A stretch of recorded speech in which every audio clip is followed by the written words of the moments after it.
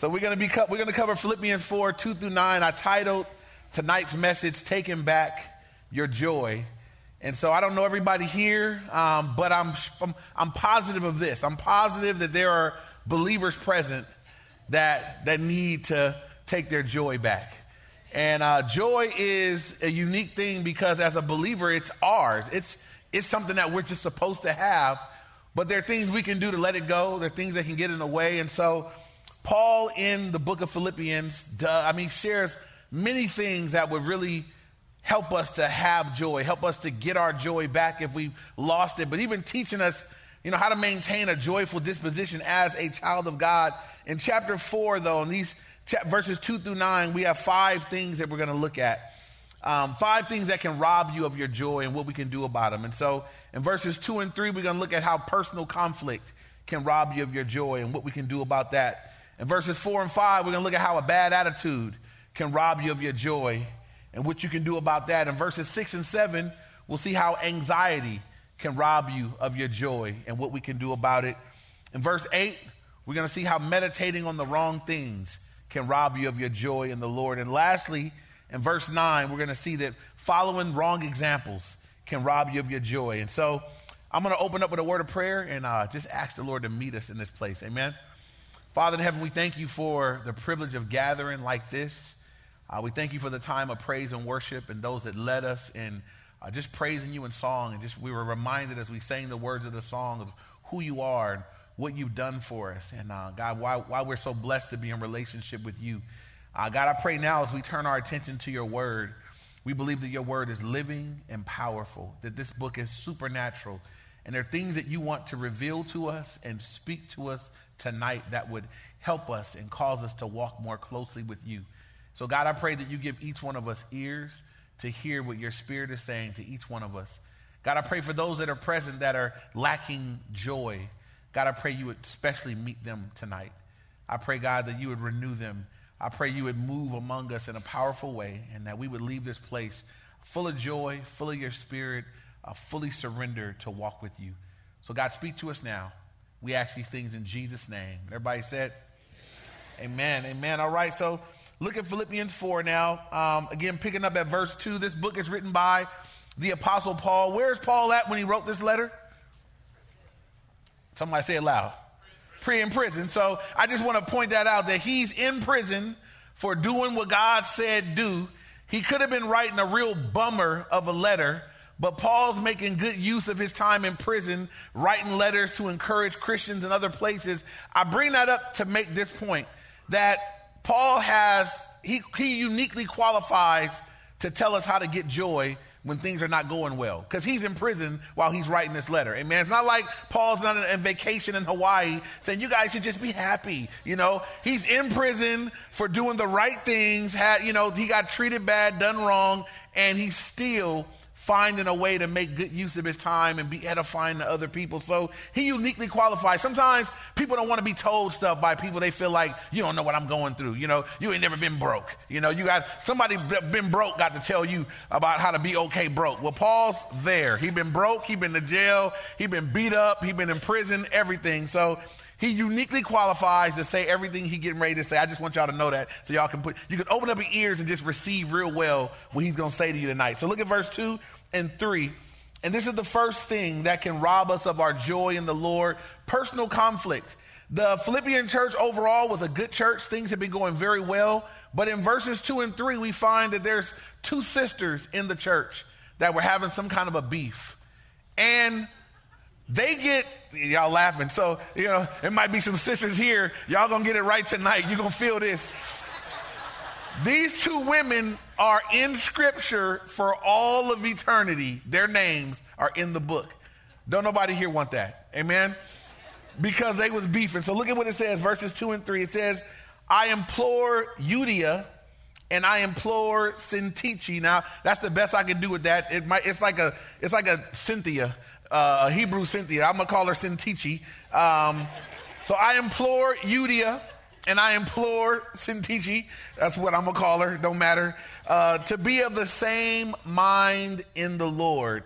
And I urge you also, true companion, help these women who labored, past tense, with me in the gospel, with Clement also and with the rest of my fellow workers whose names are in the book of life. And so he's imploring these two. That word implore, it means I exhort or I beg you, please. These women are, whatever beef they're having, notice that they used to be helpful. They used to be in the ministry together. In verse 3, it says they used to labor with Paul and some of the other believers in the gospel. But you know what happens when believers start fighting? The work stops. That's sometimes the enemy's ploy. If he can get us to stop looking outward, to stop reaching out, to stop, focusing on, we're trying to go get those that don't know yet. If we stop doing that and start fighting each other, Satan's like, y'all do that. He'll just back off. That's exactly what he wants.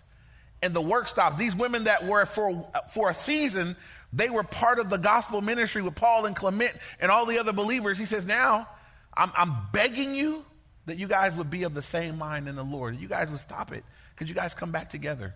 Could you guys get back into a place of unity? And so anybody here that's got some strife or beef going with somebody, you know this for a fact. It will zap your joy, right? You won't be joyful while you're beefing with somebody. You just can't do it. You won't have a joyful heart while you feeling angry towards a brother or anger towards a sister. If you got some skirmish going on and you're fighting and going back and forth, that's a different kind of energy. Anybody here that's got that kind of stuff going on, it takes energy. It takes a lot of energy. And it'll just zap you. It'll zap you of your joy in the Lord. It'll zap you of your purpose.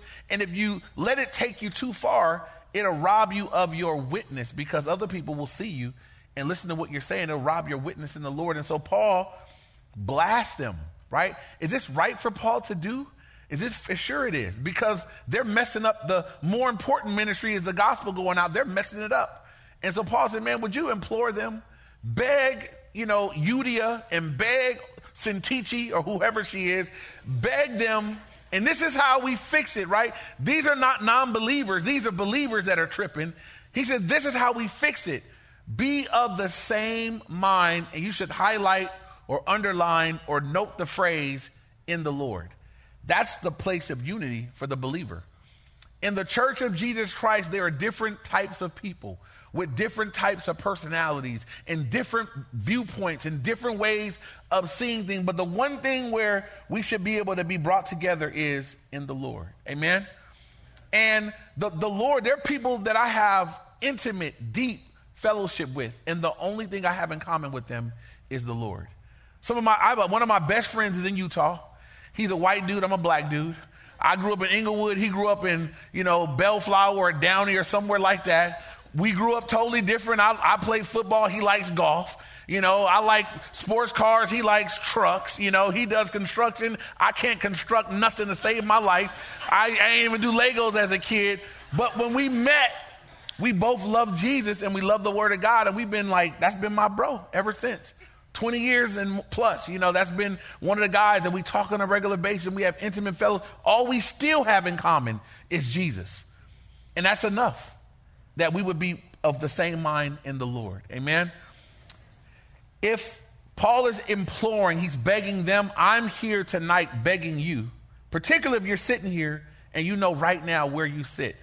There may be people in this church, because this is your church, I'm presuming, that you got issues with. There are people that I don't want to sit by her. I don't want to serve in that ministry no more because of them or whatever. If that's you, I beg you tonight that you would go get that stuff squared away, that you wouldn't let that fester any further, that you would figure out how to be of one mind in the Lord with that person. Here's a few verses that speak to how we can come back together when there is a lack of unity, when there is, disagreement with people. One, the Bible encourages us that we would be forgiving one another. It says in Ephesians 4:26 and 27 that Ephesians 4:32 that we're to be kind to one another, tenderhearted, forgiving one another, even as God in Christ forgave you. And sometimes that's what needs to happen so that there can be unity again. We need to forgive one another. And if there's someone that you need to forgive tonight, I beg you, I implore you, use Paul's word, which is to beg you, forgive them. And you don't have to go to them and be weird and say, I just want you to know I forgive you, Don't do that. Please don't do that and say, I told you to do it. Forgiveness it might just be for you, that you can forgive them. God, I need to let that go. Tonight I'm letting that go. And maybe from now on, if you've been stinky with them, you can just speak. How you doing? And you just can reaffirm your love for them in the Lord and walk in unity. So you can get back to doing what God called you to do, because I guarantee you that's zapping you of your joy in the Lord. And that's not what the Lord wants for you. He said this in verse 3. He says, and I urge you, true companion. So there's someone, it may be who's carrying the letter for Paul. He's calling someone a true companion. He doesn't name them, but he says, to my true companion, he says, help these women. The Bible says in Galatians 6:1 that when somebody's overtaken in a fault, it says, brethren, if a man is overtaken in a trespass, you who are spiritual, restore such a one in a spirit of gentleness, considering yourselves, lest you also be tempted. And here Paul is calling this brother, whoever this person is, he says is a true companion. He says, man, would you go and implore them? Would you go get these women together? And I'm urging you, true companion, to help these women. Come alongside them, help them. I would just say this in the body of Christ. Maybe you're here and you're a older saint, not old in age, but you've been walking with the Lord longer. And when you see skirmishes happen, you want to be the one to go and say, bro, let me tell you how to handle that. Let me encourage you to forgive. Don't be an ear of gossip. Don't let your ears be trash cans for somebody to dump on you about somebody else. You make sure that you restore them and you encourage them how to get this thing right. It's for the benefit of the whole church. It's for the benefit of the church, and it's for the benefit of the person that you're dealing with that's not really doing well in their walk with the Lord. They're struggling at that moment. He says, I want you to help these women who labored with me in the gospel, with Clement also and the rest of my fellow workers, whose names are written in the book of life. And that's how we know that these are believers that he's speaking about. And so I just want you to notice that it says it's past tense. It says that these women who labored, past tense, with me in the gospel. Because right now they're not laboring with me in the gospel because they're fighting with each other. And that's what will happen when believers start to go at each other. We're no longer, doing the work. We're fighting with one another. I know when I used to play basketball, you play at the park. And if you play park ball, or if you play even organized basketball, it's always a bad sign when a team is arguing among themselves. Amen? If they start fighting among themselves, you're like, oh, we ain't even got to do nothing now. We just got to play okay. They going to beat themselves. They over there arguing for the ball and fighting for the ball. You love to see that if it's not your team. I don't want to see that on my Lakers. I want to see that on the other teams, Amen? Clippers fans, go home. All right. All right, so here go a few verses, and it just ministers to us how to deal with the conflict. If you got conflict going on, a few verses, Ephesians 4:26 and 27, it says, be angry and do not sin. Do not let the sun go down on your wrath. And notice the next verse, nor give place to the devil. So how long do you get to be mad for you deal with it? Not that long. Don't let the sun go down on your wrath. Some of y'all don't let years go down on your wrath. And that's why you all messed up. So Paul says, don't let the sun go down on your wrath. But he gives us a real insight, nor give place to the devil. Because when you stay mad a long time, you're giving place to the devil. What does it mean to give place to the devil? Would anybody here willingly open up a door in your life and say, devil, come in here? I hope not. You have to be a special kind of stupid, right? Nobody would open a door and say, devil, you can come. You can lodge right here. Nobody in their right mind would do that. But Paul is saying, look, when you stay angry, you're actually giving place to the devil. You're leaving room for the devil. And so that's why you don't want to stay angry. That's why you want to learn how to forgive and release people. Forgiveness doesn't require anything on the part of the person you're forgiving. So some people think, well, I'll forgive them if they ask me. No, don't require that. You can just forgive them for your benefit. Forgive them for Christ's sake. Forgive them so you can go free, so you're not bitter and all messed up. Just forgive them. Let them off the hook and go on about your life. Forgiveness doesn't mean you got to let them back in, right? If you steal money from me and I forgive you, it means I'm not going to beat you up when I see you. It doesn't mean you're going to be in my house. Doesn't mean you're going to get, access to my bank account. It don't mean that I got to set myself up to endure another theft from you. But it means that I released you from that. I've let you off the hook. You can go. I'm going to see you and you can keep walking. There you go. God bless you. So I've released you. I forgave you. Doesn't mean I got to let you back in to continue to do it. So don't let the sun go down on your wrath. The next verse is in Hebrews 12, 14 and 15. It says, pursue peace with all people and holiness, without which no one will see the Lord. Looking carefully lest anyone fall short of the grace of God, lest any root of bitterness springing up cause trouble, and by this many become defiled. And that's what bitterness does. When bitterness springs up in one person, it defiles many. You know why? Because you spread it. When people are bitter, it becomes the overflow of their heart. And if you talk to your friend and your friend's bitter, the people that they're bitter with, because bitter people want other people to feel about the people they're bitter with the way they feel. So if you ever talk to a bitter person, hey, how's Ralph doing? Oh, Ralph, I can't stand Ralph. And I just asked how the brother was doing, man. Is he okay? Is he living? I mean, he give me a marathon story about how terrible he is. That's how you know you're bitter. If you can't say nothing good about a person, you're bitter. If the overflow of your heart about them is bad, you're bitter. If you feel angry when they're doing well, you're bitter. If you scroll across their Facebook and they look happy and it upsets you, you're bitter. You need to stop it. So he says, don't do that. It's a root of bitterness will spring up in you and it'll defile many other people. Once again, we already looked at Ephesians 4:32. Forgive other people as Christ forgave you. God forgave you of everything. Amen? And y'all, are we bad people, you guys? Do y'all know how bad y'all are? Ain't nobody sinned against you as much as you sinned against God. It's not possible because you've been sinning against God for your whole life. And so whatever offense you may have, let it go. And forgive them the way Christ forgave you. Christ let you free. Aren't you thankful for that? I'm glad that I know when I die, I'm not going to stand before God and God say, let me talk to you about a few things. No, my sins are washed away. I'm thankful for that. I'm so glad my sins are washed away. And God is the blood of Jesus is a complete, and like he cleaned dishes halfway, it's completely cleansed. They're washed away. They've been paid in full on the cross. I'm thankful. God says, forgive other people the way I forgave you. The way you feel free, you need to give that away too. Let other people feel forgiven, feel free, feel let off the hook by you. Amen. It'll set you free if you do it. And it'll keep you from losing your own joy, because holding on to personal conflict is one way that believers can have their joy robbed. But the way we get it back is through forgiveness and restoration when possible. But forgiveness. You forgive people, you let them off the hook, you'll have your joy back. You'll be right where God wants you to be. Amen? Moving on now, the second way that you can lose your joy in the Lord is having a bad attitude. So don't raise your hand, but if you're here and you have a bad attitude, you know it. Some people do. They're Christians that they just got bad attitudes. How do you know if you have bad? You know it because everybody, your people that know it. Your family members know it. Your husband or wife know it. Your neighbors know it. You may have folk at church that know you well enough to be like, nah, that brother right there, man, he just got a bad attitude, man. You really don't want to have that kind of character as a child of the living God. We got to do better than that. Amen?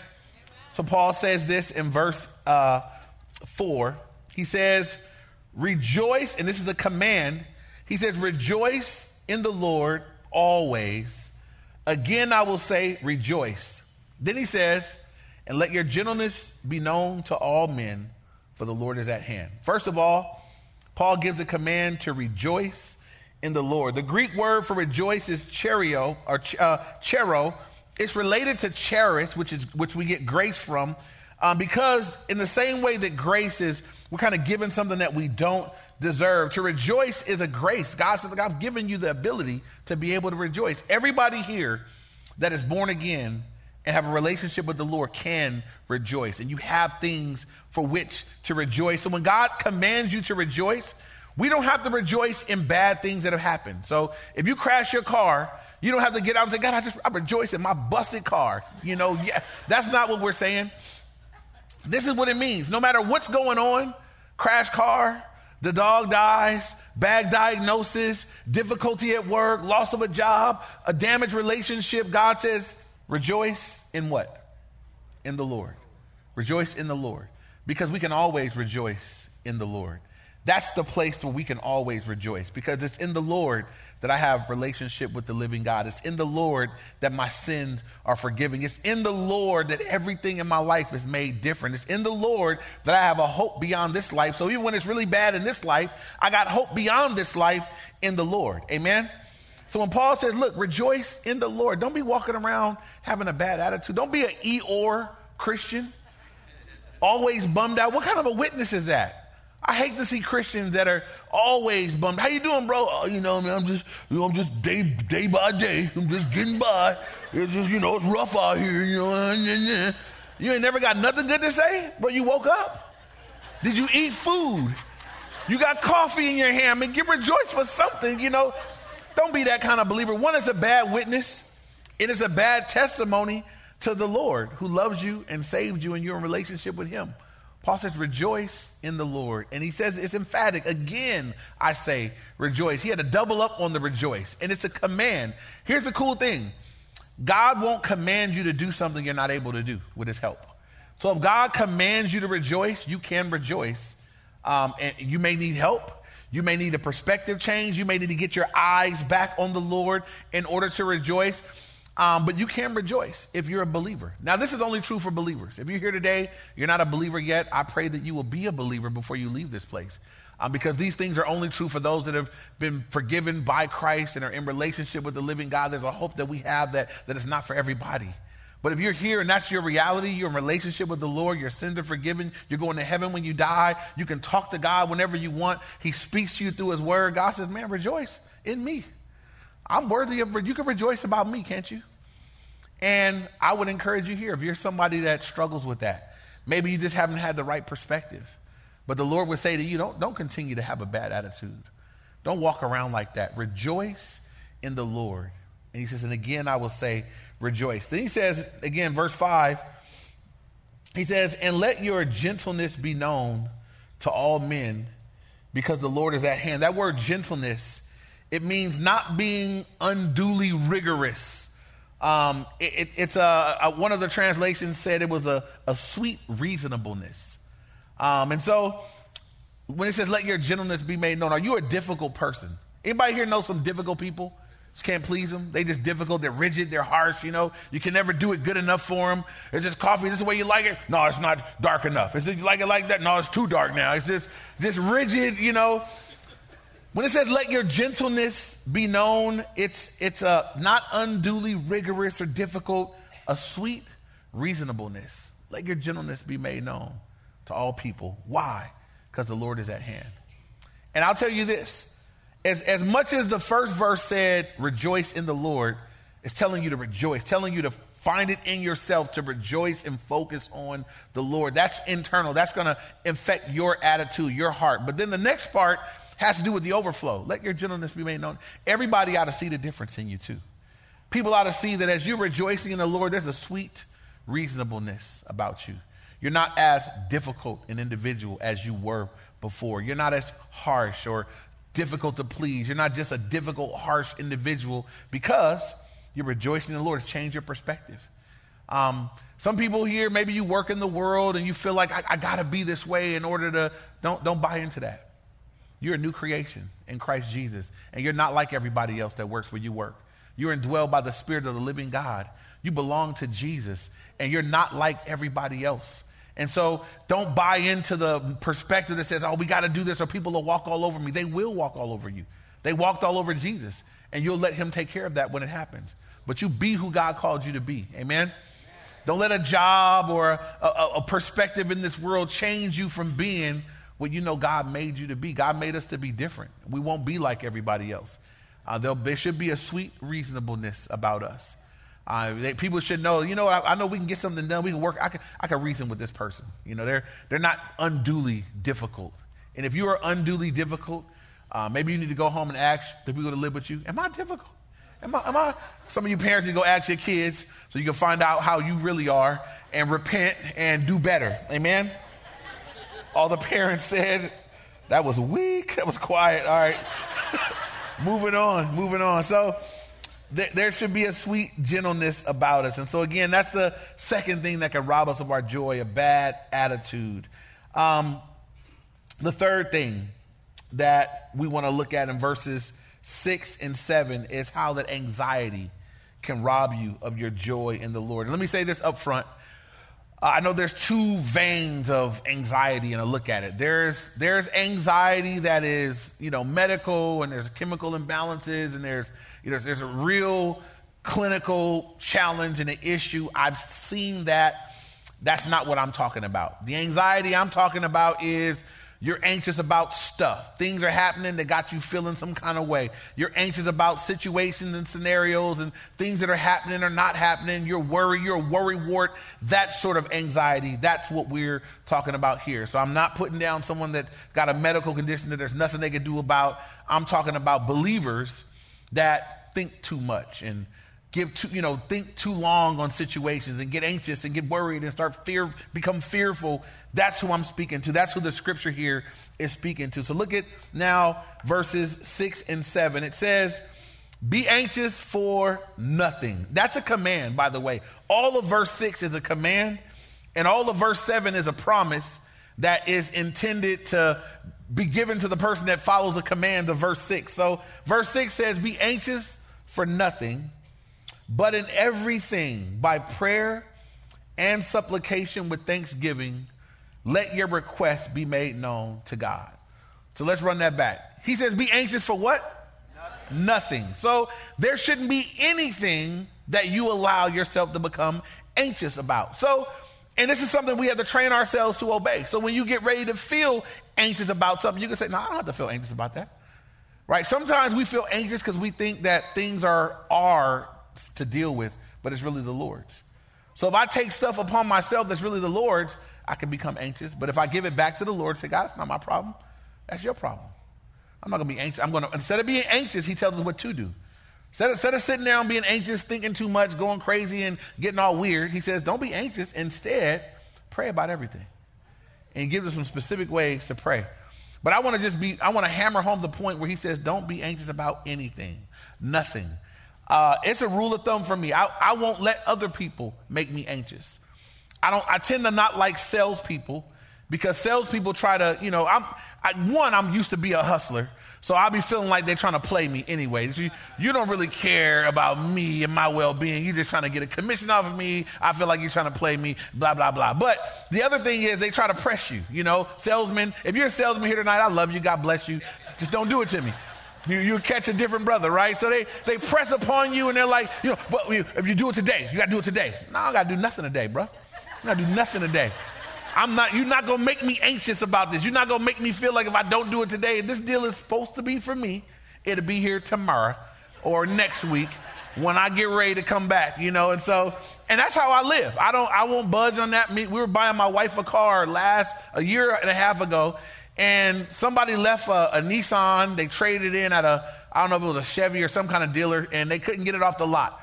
And so it was low, but I was trying to get it lower, and the guy said, well, we got to, if you come this week, we got this kind of sale. And I'm like, I'm going away for a week, And we went away for a week and prayed, Lord, if it's intended to be for us, let it be there when we get back. We got back, it was still there, and it was cheaper now. They've been here a whole week. It lasted through your whole sale, and nobody wanted it. I don't know if I want it now, so... It's going to cost. It's going to have to come down some more, sir. I've lost interest with everybody else. So be anxious for nothing. Don't let anybody make you anxious about things and you rushing to make decisions. Instead of being anxious, when your flesh begins to feel tempted to be anxious, instead, this is what you do. Paul says, be anxious for nothing, but in everything, about everything, by prayer. Your communication with the Lord. You have access through the vehicle of prayer to communicate with the living God whenever you want. He can do anything. He knows everything. He's available 24/7, and he loves you. Amen? And he says, don't be anxious. Don't worry about it. Don't act like you don't know me. Don't act like your daddy is not all that. You could call me. So, imagine what that looks like to the Lord when we're his kids. And we're down here anxious and worried, and God is saying, you didn't even talk to me. How many of you guys would feel embarrassed if your kids were running to the neighbor saying, I don't know, I'm hungry, and I don't know if my mom's going to come and give me dinner, and made it look like you don't feed them on a regular basis. How many of y'all parents would be like, you're making me look bad? Like, we feed you every day, 3 meals at least, That's how we can make the Lord look, being anxious and worried, like he's not available, like he doesn't come through, like he hasn't been faithful. God said, don't be anxious. Bring it to me. Bring it to your Heavenly Father. And everything with prayer, communicate it to me. Supplication, letting your needs be made known to God. Prayer, supplication with thanksgiving. In the midst of all that, you always have something to be thankful for. Amen? If you don't have anything else to be thankful for but the fact that you're in relationship with the Lord, most of us have much more than that to be thankful for. God says, as you're lifting up your needs, don't forget to give thanks. Don't forget the power of praise. Can I just pause for a moment and tell you guys this? Praise can be supernatural. Right? Paul and Silas were in prison for doing what God told them to do. They were in the bottom of the prison. And what did they do all night? They worshiped. They sang. It was a witness. And God moved supernaturally on their behalf. Job, when he lost everything, money gone, kids dead, wife tripping. She was. Go read it. She told him to curse God and die. It says that he tore his clothes, fell in the ashes, and he worshiped. He worshiped. Thanked the Lord. He said, Lord, naked I came. Naked I'll go. The Lord is given, the Lord is taken away. Blessed be the name of the Lord.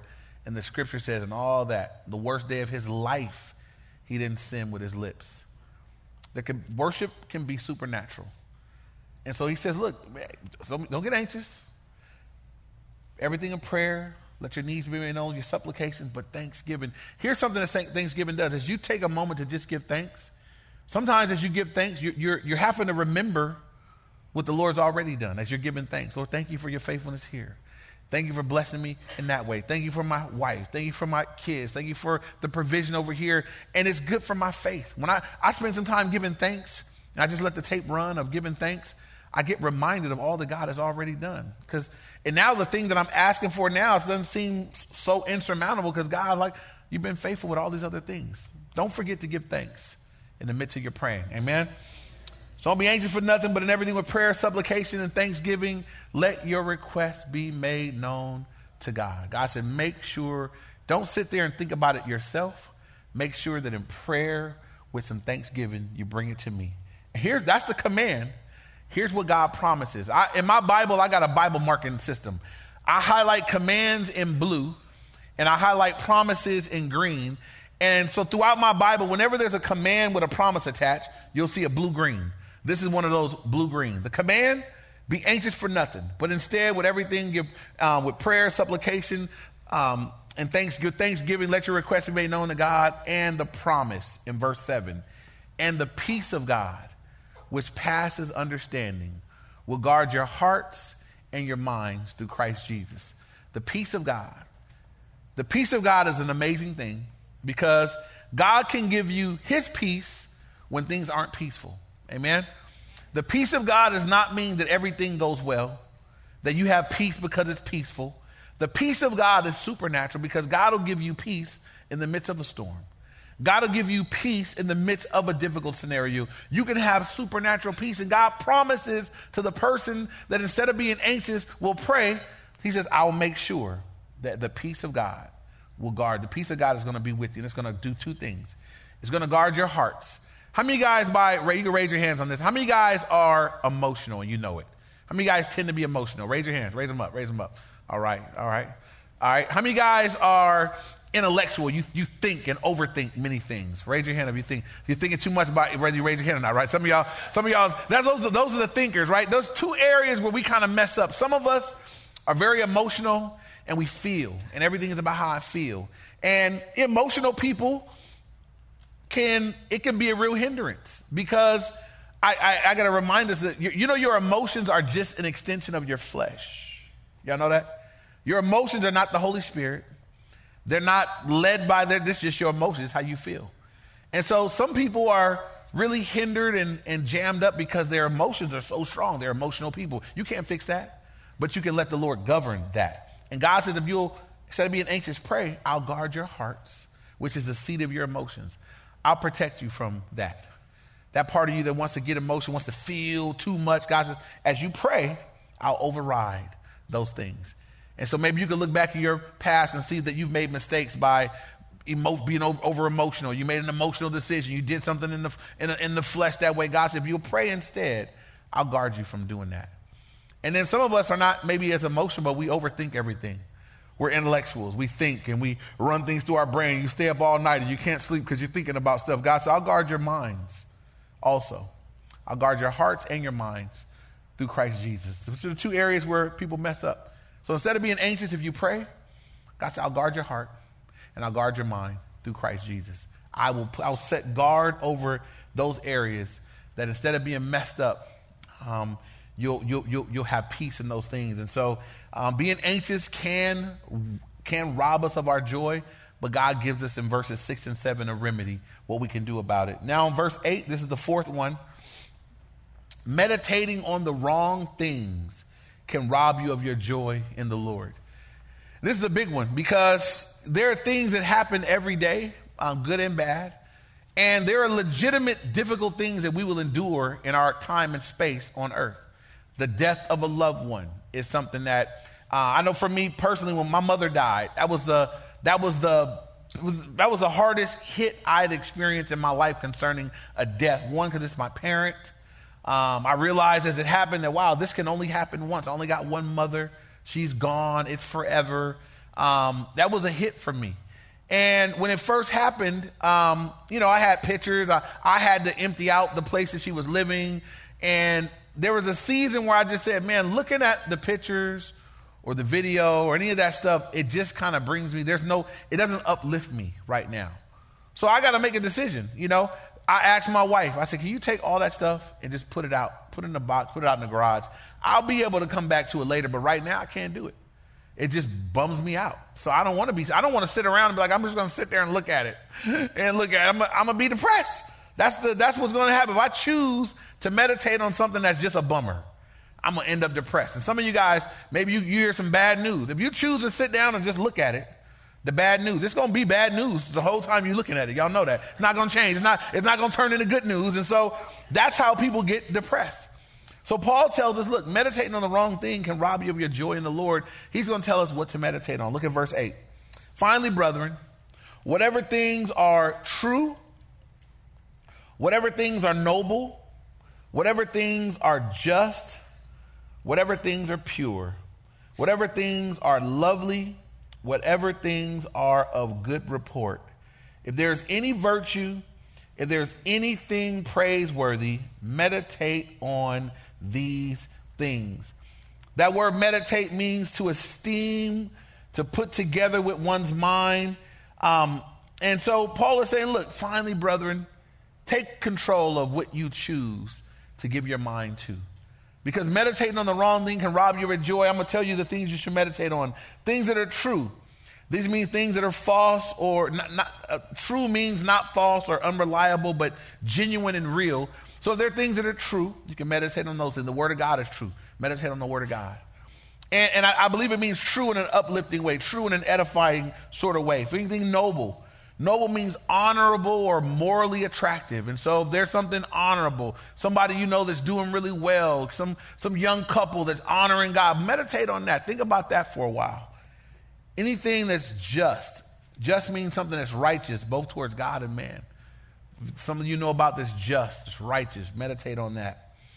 Anything pure. Pure would refer to high moral character of a person's life. If there's somebody you know walking in their purity. Maybe you know some youngsters and they're virgins and they're waiting on the Lord. Meditate on that for a little while. How you didn't do it, they did. No, I'm just kidding. So meditate on that. Meditate on something pure. I'm just kidding.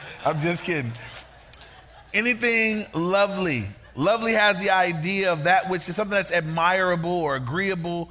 Something admirable or agreeable to behold or to consider. Something lovely. Meditate on that. Then he just says, anything of good report. Any good news? Somebody you know got a job. Somebody you know getting married. Somebody you know having a baby that's married. It's a good news, So anything of good report, and any good reports, meditate on those things. Anything of virtue. Virtue speaks of moral excellence. Then lastly, he just says, if there's anything praiseworthy, something that deserves to be commended before the Lord, meditate on these things. Can I encourage you to take charge of what your mind does? The Bible says that we're to take our thoughts captive and make them obedient to Christ. Amen? And so if you're someone that lets your mind just run free with bad thoughts, some of y'all be arguing with people in the car and they're not there.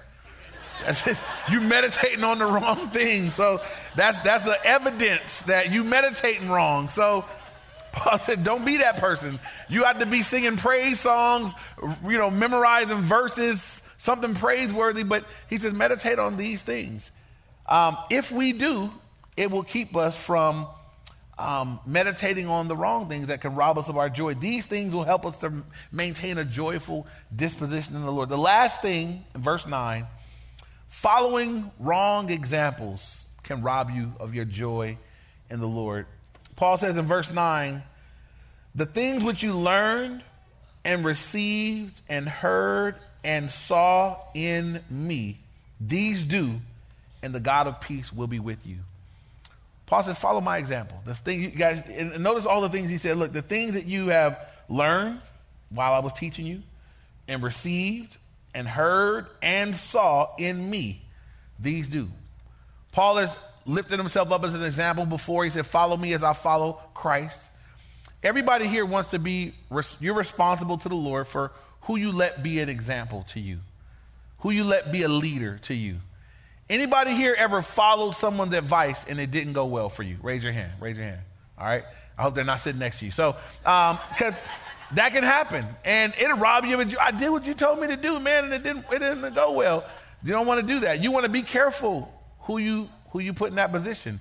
Ultimately, we want to follow the Lord, but God will put people in our lives, mentors, spiritual leaders, people that we can seek out for guidance or whatever. Be careful, right? Paul says, look, just follow my example. Follow me as I'm following Christ. Be careful about following friends. Be careful about taking bad counsel. I found this as a Christian that counsel is cheap. Everybody have an opinion about everything. And many times people that haven't prayed for 2 minutes have opinion about what you should do. That's a rule for me. I'm not hearing counsel and I'm not taking advice from anybody that's not praying. And I got people in my life that I know pray for me. And I know they pray for my family. I know they care about me. And those are the people I'm going to go to and say, hey, bro, I'm battling with this, or I'm struggling with that, or I'm thinking about this. And I know they're going to pray with me, pray for me, and counsel is going to be something that's prayed through. I found that I could ask 20 people something, they all have an opinion. It's not prayed through. They don't have to live with the consequences of it either. Right? You got to live with the consequences of it, don't you? So be careful about who you're following. I know there's TV shows, everybody's a counselor. Y'all know that half of these people that are doing shows about how to do a good marriage don't have a good marriage. Steve Harvey telling everybody, he's writing books, and his situation, not great. There are other people out there, giving marital advice. Oprah Winfrey, she ain't even married. Amen. I go on and on, but everybody got counsel and advice, writing books but there's no proof in the pudding.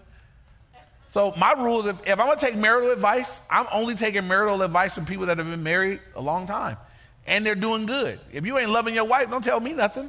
I'm trying to stay married, So when I meet somebody, I've been married 48 years, bro, can I talk to you? I counsel me, sir. I'm open. I want to hear. Somebody, you in your 5th divorce, I don't want to hear it, I'm not letting broke people give me financial advice either. So again, Paul says, follow my example. And it's one of the ways that following wrong examples can rob you of your joy. But if you find there'll be people that God puts in your life to be a leader. God's faithful to do that. You look through the scriptures and God, who did he give Joshua? Gave Joshua Moses. He was preparing him for what he was going to be. God would set people up with people in their lives that would love God and be a good example. And we all should have people in our lives. Everybody should have a Paul, and everybody should have a Timothy. We should have somebody we're pouring into and someone that's pouring into us. Make sure that you're listening to those people that God put in your life. Sometimes it's easier to listen to peer level people because they understand your mess more. but maybe they can't give you good counsel. And they're not going to be a good leader for you. And so God's raised up people in the church that are leaders, that have a track record of walking with the Lord for years, and they're doing well in all the key areas. Let those be the people that you let speak into your life. And again, as we wrap this up tonight, these were 5 areas where I believe, as Paul laid them out, these are areas where people's joy is ripped off. Personal conflict. So once again, if that one spoke to you, we're going to have a prayer in just a moment, and I'm praying that you would respond to the Lord. That you wouldn't just hear this word, you wouldn't just hear a message and leave church tonight. But if you're sitting here tonight in your seat and you're like, I got personal conflict, I'm begging you that you would resolve it in your seat, by yourself, before the Lord. God, I choose tonight, I'm going to forgive them, I'm going to release them. If you need to do something, you do it, but that you deal with it where you're sitting. The second thing was bad attitudes. If you got a bad attitude, he said you need to rejoice in the Lord. And again, you need to rejoice and let your gentleness be known to all men. You need to respond to that. Don't continue to have a bad attitude as a child of God. If you're battling with anxiety so you're worrying about stuff too much, God says stop worrying and start praying. And he made you a promise that he will guard your heart and your mind. He will give you the peace of God that passes understanding. He will guard your heart and mind through Christ Jesus. The fourth thing was if you're meditating on the wrong things. He gave us in verse 8 things that we need to meditate on. We choose to meditate on those things. And lastly, if you're following wrong examples, stop doing that. Follow the examples of the people that God put in your life. You might have to follow the examples of people in the scriptures until God raises up people in your life. But if God's raised up leaders and people in your life, make sure you take heed to those that God has established to direct you and lead you. Amen? And so, Father, we thank you for your word. We thank you, Lord, that you care about our joy and that these things are written that we might know how to maintain joy, how to walk in joy. God, I pray for all those that are listening, all the believers that are here tonight. If there are any that this spoke to them in a different way, I pray you'd help them to respond, help them to yield to you in whatever area it is that you've spoken. And also, Lord, I pray if there are any people that are here tonight and they're not even in relationship with you yet, God, I pray by your Spirit you would draw them to yourself, that they might come to know you. And I'm going to just ask this. I don't ever want to make the assumption that everybody in a room knows the Lord. If you're here and you're listening tonight and you're not confident if you died tonight, you would go to heaven.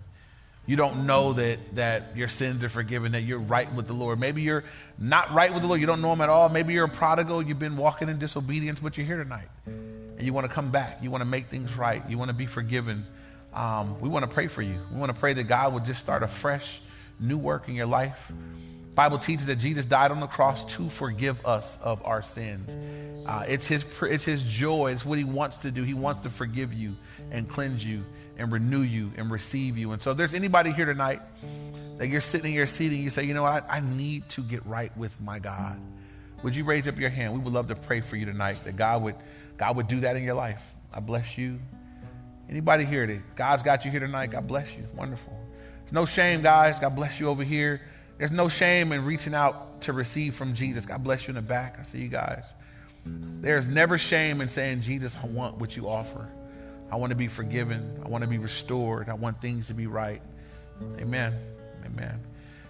And this is what God did for us, for all those hands that are going up.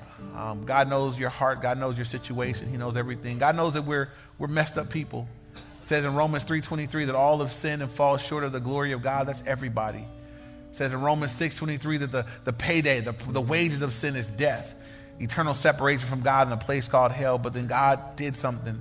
Romans 5:8 says that God demonstrated his love towards you and me, and that while we were yet sinners, Christ died.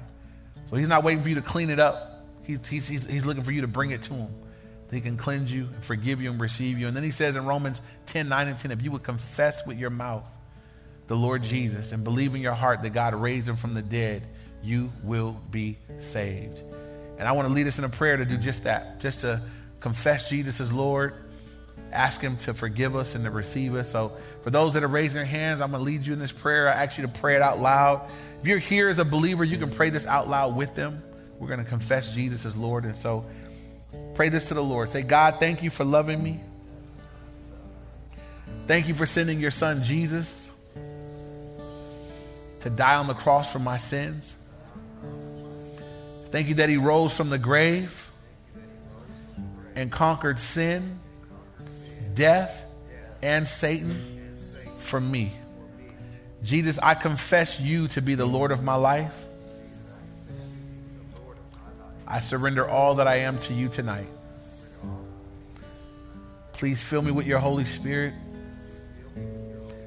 Give me strength to walk with you from this day on. In Jesus' name, amen. Amen. God bless you guys.